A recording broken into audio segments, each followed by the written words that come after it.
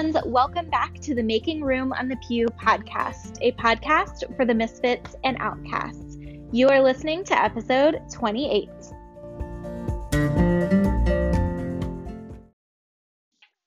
Back to another episode of the Making Room on the Pew podcast. My name is Bailey Jo Welch Pomerantz, your host here on the show, and I am so excited for our conversation that we have for you today. I got to sit down with Megan Westra a couple of weeks ago and record this amazing conversation. We talk about what it means to be a chaplain, which is what Megan is right now. We talk about Megan's new book, Born Again and Again, that just came out last year. We talk about faith shifts, and let me just say that Megan speaks like she writes, which means I kept getting really lost in how gorgeous the words coming out of her mouth were.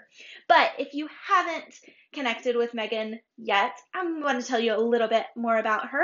Trust me, you're going to want to find her on social media the second you end this conversation. Megan is a dynamic and passionate public speaker. She's a podcaster and, like I said, author of her new book, Born Again and Again.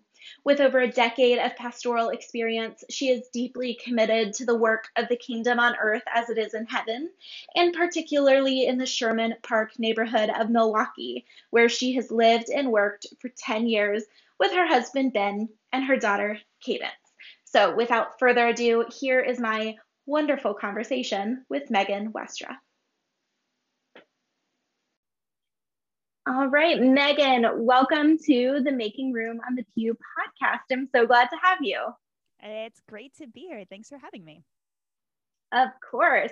Okay, so before we get into talking about anything, for the people who maybe haven't connected with you yet, haven't read your book, have no idea who Megan Westra is, can you tell us a little bit about yourself? Sure. So I am a hospice chaplain and a avid walker in the last year. I'm all about the daily walks. Very, very big into that. I live in Milwaukee, Wisconsin, but I'm a transplant from the South. So I am both equally fierce about the Midwest and about the South. So don't come for my cornbread or my cheese curds. I am married. I have a 9-year-old. I am chronically serious. Enneagram 1, ENFJ, Hufflepuff. Like we can go through all the like shorthand. But that's kind of in a nutshell who I am. And then I write books, or I wrote a book. I'm hoping to write another book at some point. And I say things on the internet and people read them. And that's a weird thing that happens. And I podcast. And the more time you give me, I'll just keep thinking of like random things about myself. Right. You know what? I have such a soft spot for Enneagram 1s. So my sister is a 1 and my wife is a 1. And I listened to Sleeping at Last has like all of those Enneagram, right? Like all of those songs. Everybody kept saying like, oh, the only one you'll cry on is your number. I'm a 5. I did not cry on the 5. The only one I cried on was the 1, because I was just like, oh, like it broke my heart of like the depth of the inner critic. And like I can see it in my wife and my sister all the time, everything they do. And it just, I have such a soft spot for 1, so I get really excited. Good. Oh, we 1s need soft spots because we don't have any in our own internal landscape. I know. Okay, so you are a hospice chaplain. Was that in the plan? Is that what you wanted to do always? No, but also I don't think I had anything I wanted to do always. So that's kind of like a weird, I don't know. Like I guess there are some people who like know what they want to be when they grow up when they're kids. I did not, other than I thought the librarian was super cool. And to this day, if somebody was just like, hey, Megan, would you like to be a librarian? I'd be like, oh my gosh, yes, please. Like, I would love to be a librarian. I I always had lots of things I was interested in as a child, or like even coming up through like high school and college. My undergraduate degree is in sports medicine because I thought I might want to be like a physical therapist or a doctor. I do not. I am not that good at chemistry or any of the sciences, but I tried. I tried real hard. A for effort, I guess.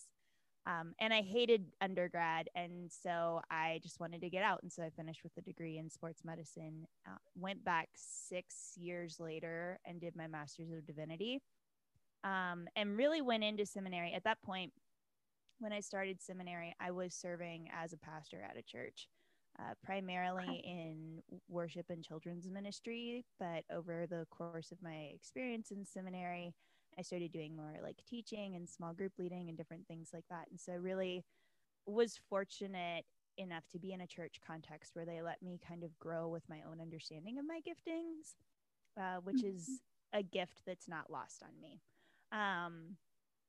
But I went into seminary out of like a pure act of faithfulness. Like I very much felt like that was what the Spirit was calling me to do. And for being somebody that grew up Southern Baptist, I'm like all about like the Holy Spirit leads us to do things. I'm like very, very into that. So I felt very much like I was called to go to seminary. I could not have articulated why, other than like, I'm working as a pastor and I probably should know what I'm doing. Like probably should have some more formal training other than just have a sports medicine degree. And I'm a huge Bible nerd and I have like a Timothy Award from Awana growing up. Like probably need some more credentials. So I went to seminary and just held it really loosely, which was a beautiful way to go through seminary, to not have like this thing that I knew for sure I wanted to do at the end of it. And so I held it all really loosely and thought that I might want to go on and like keep going to school and just get my PhD, because I'm a huge nerd. And just like I that would be the other thing. Like if I could just go to school perpetually, like if I could just forever be learning things, that would be so great. I love that. Yes. And as a 5, you probably like resonate with that a little bit. For sure. Yep.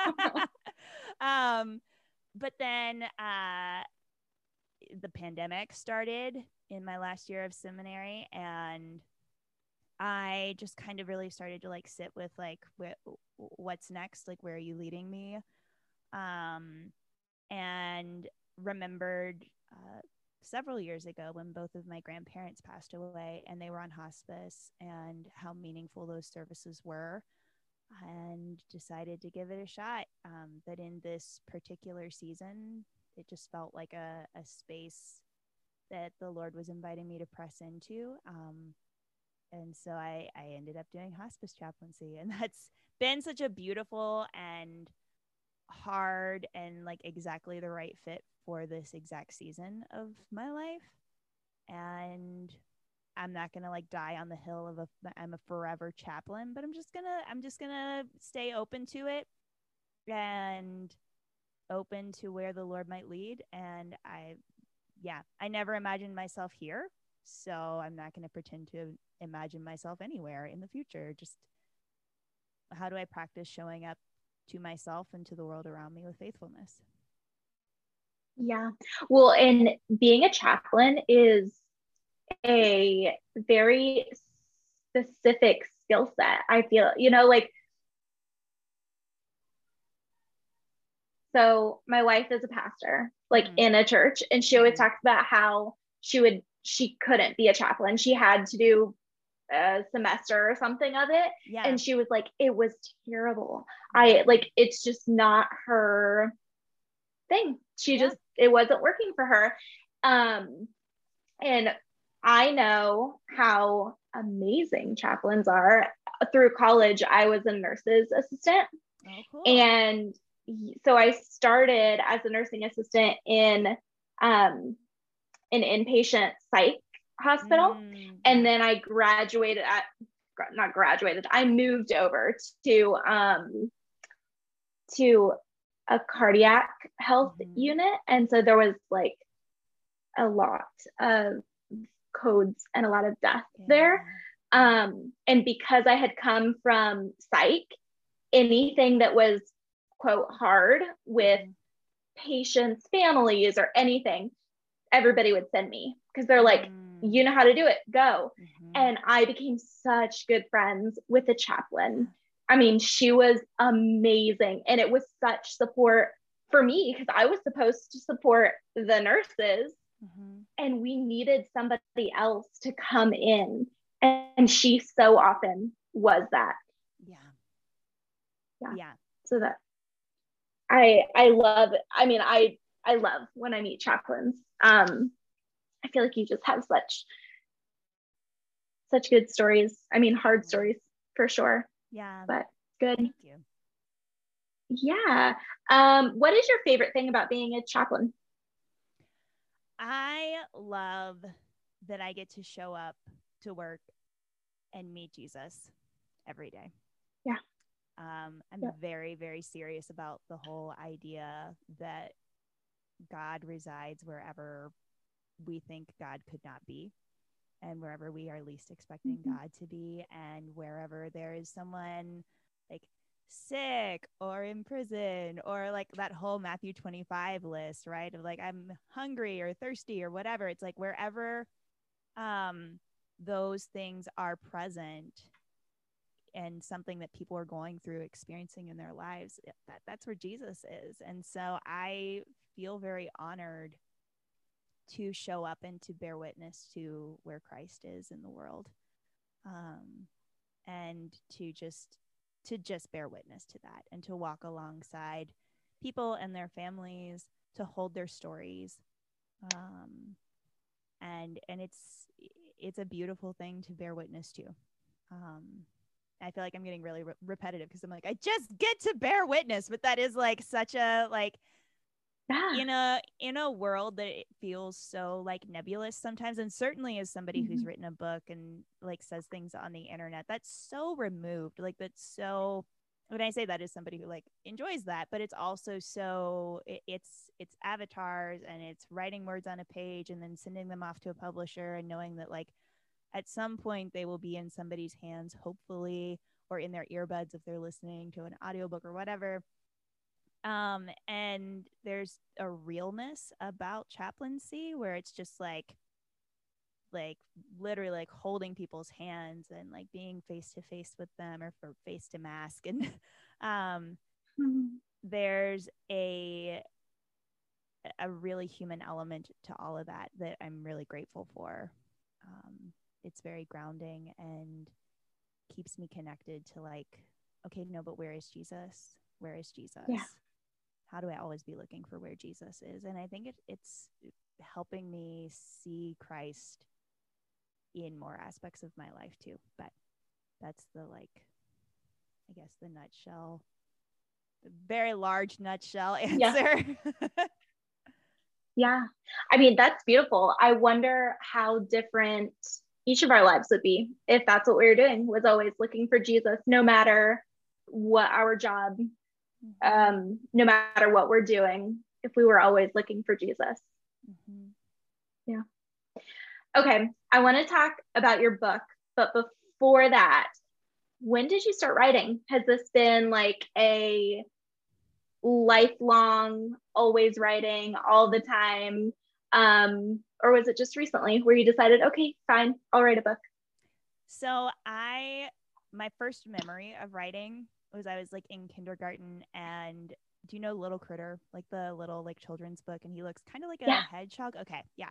So my mom had gotten this like Little Critter creative writing booklet thing for me to work on when I was like 5 years old, and I was obsessed with it. I thought it was the coolest thing. Also, I was like 5, so I couldn't write very many words. Yeah. And so I remember like constantly like begging my mom, like, let's do the creative writing book together. Like, come help me write a story. And I think like looking at it now as an adult, I'm like, oh, that probably totally backfired on her. Like she thought it was going to be this like great, like work on this independently thing, and it was not. But I remember just being obsessed with the idea that like you could write stories and you could just follow a prompt and just go. And so writing has always kind of been like a hum in the background for me. As I got older, like I would journal, or I would like give all my friends fake names and like write a fictional story about us and like work out my angst. And so it was always kind of there. I graduated from college in the early 2000s, and that's just like what good Christian kids did, was they like started blogs after they graduated so that all their friends could keep up with them. And so I kind of got in blogging at that point, and wrote my way through early adulthood, which was painful looking back at, but also like as my faith started to shift from growing up fundamentalist and Southern Baptist to neither of those things, I just wrote my questions, and I didn't really think about that being like a thing. I just didn't know how else to process it. And so started writing more about how my faith was shifting, things I was grappling with, and and then eventually somebody asked me to write a book. Yeah. So, your first book, Born Again and Again, what's it about? Tell us about it. It's about like consumer culture and salvation, and how they kind of get all like wrapped up in evangelical churches, and arguably a decent number of mainline churches too. And so that's kind of the like official like back of the book thing. I like to think of it as the, like, if you were going rock climbing, it's like the handholds and the footholds of my last 10-12 years of faith. And like, hey, if these are questions you're starting to ask, here's some of my thoughts and some ideas for like where you should go dig over there, right? Like, yeah, go keep going over there. And so I write to feel less alone. And that's a big thing for me when people tell you to like think about your audience or whatever. Like I write for people who grew up like me, and that story doesn't fit for them anymore, and in hopes that we all feel a little less alone at the end of the day. And so it's like it's a time capsule of sorts, but it's about salvation and consumerism, and how we need to stop thinking of Jesus or salvation as something that we like tuck into our hearts as like a little trinket that makes us feel better, and more of like a practice that we submit to, and a people to whom we belong. Yeah, that's beautiful. What was your catalyst for starting to rethink faith and ask questions? Was there one, or was it just the natural progression of life? There were many. There were so many. I think the first one that I remember was like, I was in high school, my senior year, and I was volunteering with like a after school program that my church helped to run. And I remember sitting there talking with like a third grade girl, and she had all of these worries in life that I couldn't even fathom. She had a parent who was incarcerated. She was housing insecure. She was food insecure, like all of these things. And she just is, opening up about them. And I realized as I listened to her that the only answer I had for her was like, would you like to invite Jesus into your heart to be your personal Lord and Savior? And I was like, that sucks.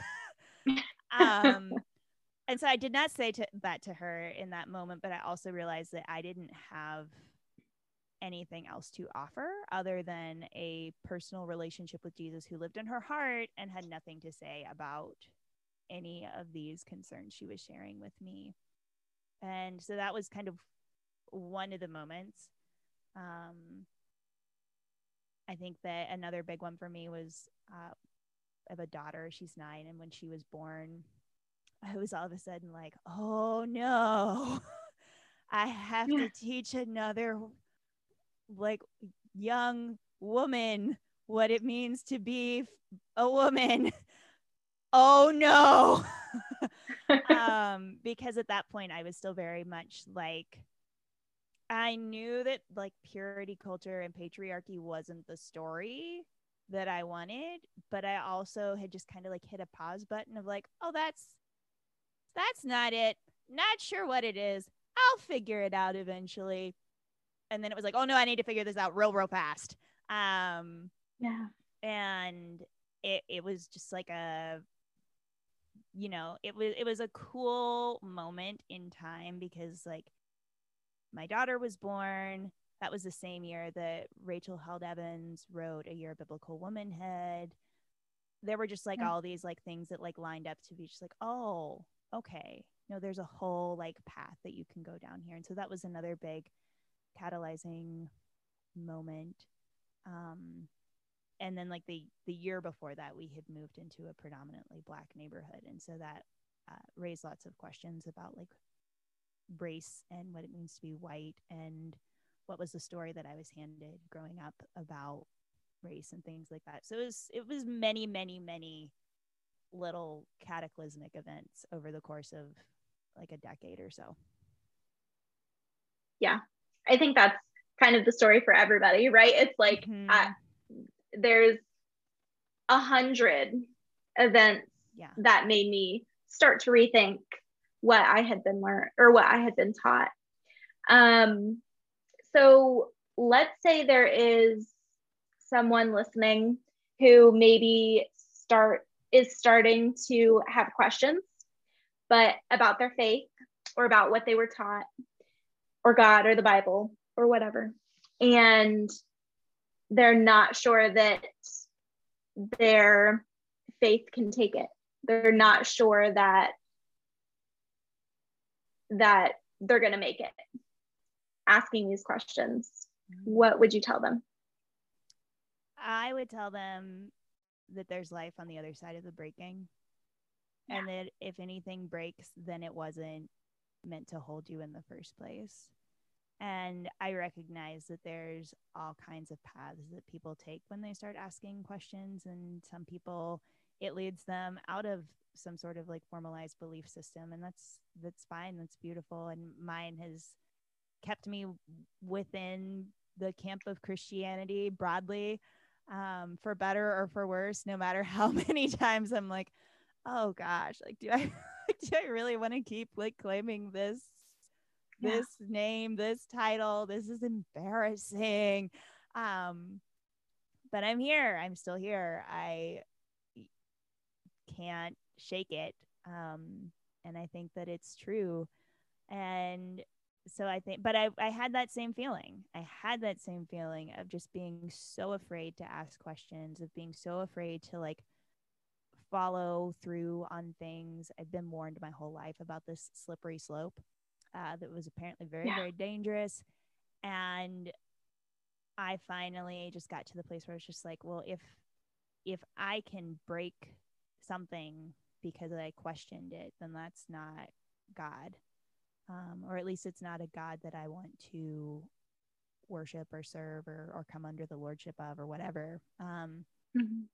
So it was like, all right, some things are going to have to break. And that doesn't mean that that's bad necessarily. Like there's good rupturing in the world and there's bad rupturing, right? Like you can like have something break open like a bomb, or you can have something break open like a bulb in the springtime and new life goes out of it. And so I think to not be afraid of that breaking open, because there might be life that comes out of it.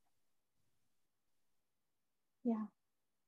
You speak like a writer. Like I keep getting lost in your words because I'm like, oh, you're painting such a pretty picture for me. Oh, thank you. As a chaplain, especially as a hospice chaplain, do you get a lot of questions, a lot of hard questions about God and life? Sometimes. I mean, usually by the time people come onto service with a hospice, you qualify for hospice when you are terminal within 6 months without any sort of invasive treatment or aggressive treatment. And so usually by the time people come on hospice, they're starting to come to grips with their loved one's decline or their own decline. Sometimes not, but most people they're starting to wrap their heads around it a little bit. Occasionally there's really hard questions, but a lot of the time grief doesn't necessarily present as a direct question. It's more like a diffuse, like a hazy question, right?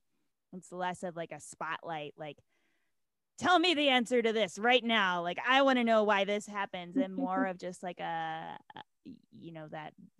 haze of just like, there's something in the air. There's something kind of humming around. And so I think the thing that I try to point families to, or patients to, is that there is no space beyond God's reach. That wherever they are is holy ground. That all of the emotions or feelings or anger or questions or what, that it's all allowed. That there's nothing, that we aren't meant to diminish our human experience in order to be acceptable to the divine. The divine calls our human experience good. And so we come with all of that. And so I just try to like speak those things into the like diffused angst or grief of any situation, because oftentimes the questions aren't direct. They're just kind of floating. Yeah. All right, as we come to the end of our time, I want to talk about something, a quote that's on your website, where you say, theology should dance with us, not put us to sleep. Yeah. Can we talk about that? Yes. I love that. Thank you. So what do you mean? Because I do think that a lot of people either think theology is over their head or boring. I think those are kind of the two viewpoints that a lot of people have, if they aren't seminarians or have some sort of training. Right. But you're saying it dances with us. Mm-hmm. Mm-hmm. Yeah, I really love the image that, I'm blanking on her name, but she's a womanist theologian. Her book is Dancing with God. It's a view of the Trinity through a womanist lens. And I loved that idea of like dancing with God, which when you're talking about the Trinity, dancing is not an uncommon metaphor. People will talk about like, God dancing within God's self. But the idea of the like freedom and silliness and delight and intimacy of dancing, depending on who you're dancing with and what the context is and things like that, right? That it's just like, oh yeah, there's not one way to dance. You might call someone a bad dancer. I would then probably just tell you that like, you need to just take a breath and like get on with your life. Like, just let people be happy and enjoy it, right? Like, yeah. But it requires a level of both awareness and abandon to dance. You have to be aware of the music and the rhythm and your own space, where everybody else is spatially. But it also requires a sense of abandon, right? Like, that's why it's so nerve-wracking to be the first person on the dance floor, because we don't want everybody looking at us. There's a sense of vulnerability in that. And I think that at its best, theology invites us to do the same thing, to be aware of the world around us, the space that we inhabit in it, the space that formed us, the space that we're moving toward, the implications thereof, and also invites us to a sense of abandon, of saying there is more to this than making sure that I have it right, or that I'm hit every step, or that I know the latest thing that they're doing on TikTok or whatever, like wherever we learn new dances right now. I don't know. And just enjoy it and lose yourself in that moment, and in the music and in the celebration or intimacy thereof. And I think that theology invites us to that. If you scroll down further on my website, there's also a quote from Declan Marmion, which is something about the end of it anyway, is about like theology should delight us and move us, right? So I think that there's also this like active piece of theology that often gets lost in particularly like seminary dialogues, and especially if it's like a bunch of white seminarians sitting around, where we can have real cool ideas, like really beautiful ideas, but they don't do anything, and we don't get to the like active part of that. And I think that if our theology just sounds good, or it reads well on paper, if this is really cool ideas, but there's no way to actually put them into practice, then it's not very good theology. And so I think that the implied movement of dancing is important to me too, that it's like, no, this should be moving us in some ways, or at least like putting us in those like pre-contemplative steps of like what movement would look like in those ways. Yeah, I love that. If someone is thinking they would like to learn more about theology, where they're finally thinking, okay, I'm not going to be content with thinking it's over my head, and they really want to learn, where do they start? If you have resources, you can say them. I don't want to put you on the spot. If you don't have them, it's totally fine. Where should people start, or maybe what's the mindset to bring to learning about theology? Yeah, that's a really good question. I think my general recommendation to people is to press into where they're already curious. Theology is a real big pool. There's a lot of places to jump in. And so, you know, for people that are just like, I'm going to learn more about theology. Okay, cool. Like, what's your biggest question? Like, I would probably like respond to their like, you know, assertion with like a question of my own, which would be like very like Christ-like of me to be like, let me just ask you a question. But I think we tend to do our best work when we're just like following our own curiosities and what's already kind of setting our soul on fire a little bit. So for people that are just like, well, the cross doesn't make any sense to me. This whole like God had to kill his son to like, that doesn't make any sense. Great, cool. Like, please go dig into some soteriology then. And like, I definitely have like resources that I would recommend. The first season of my podcast was on soteriology, and so people can listen to that. And then I drop all kinds of like recommended resources through that. But if it's more like if it is a question about like gender or sexuality or race or like so many things, I think those are really common ones that come up for people because they become so like acutely painful in our experiences with the church. That was part of like how I picked the topics that I covered in my book, is like, what are the things that usually end up like breaking our hearts in our relationship with the church, and let me write my way kind of through some of those things that become hot buttons. I think press into those things. You know, there's not, the mindset I would encourage people to have is that there's not a right or wrong place to start. I'm not a systematic theologian, so I don't think that you have to start in any particular place.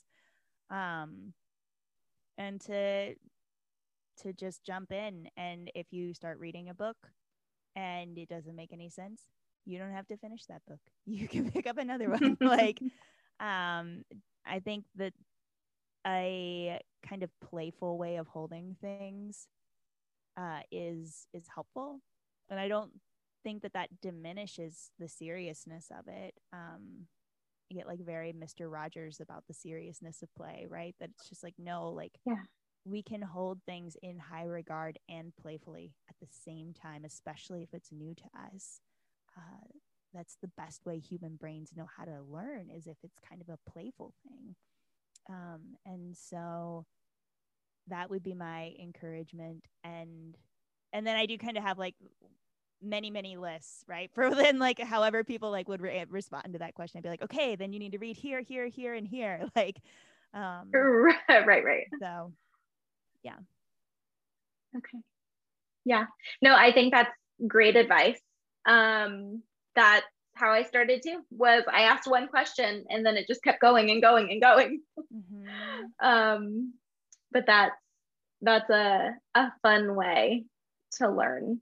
Just kind of follow the arrows, and learn new things. Yeah. And All read right, the footnotes. Read the footnotes of the books that you like. Like if you read something and you're like, oh, I loved this. This connected with me. Like go read all their footnotes or endnotes and pick up all the books that they read. And even if you feel like I'm not smart enough to read this, try, because you never know what you're going to find. Exactly. Yep. All right, Megan, thank you so much for being here. I honestly cannot wait to re-listen to this one, just because I feel like we packed so much into 35 minutes.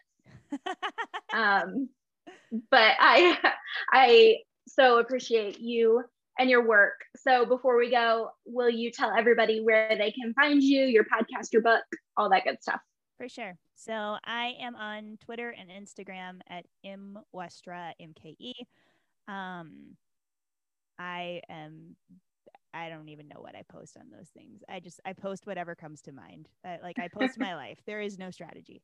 And then my website is meganwestra.com. People can find links to both my podcast and my book on my website.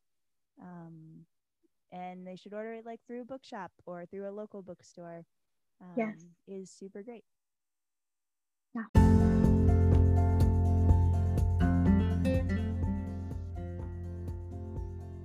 Thanks so much for joining me today on this episode of the Making Room on the Pew podcast. As always, you can find me on social media at Bailey Jo Welch and online at my website, BaileyJoWelchPomerantz.com. And yes, I will link that in the show notes because I know Pomerantz can get a little tricky to spell. If you enjoyed this episode, don't forget to subscribe so you are notified every time a new episode comes out. And if you wouldn't mind taking just a few seconds to rate and review on iTunes, it would really mean a lot to me. Doing those few easy things allows us to get the podcast in front of more people so we can all continue to make room on the pew. Until next time, this has been Making Room on the Pew.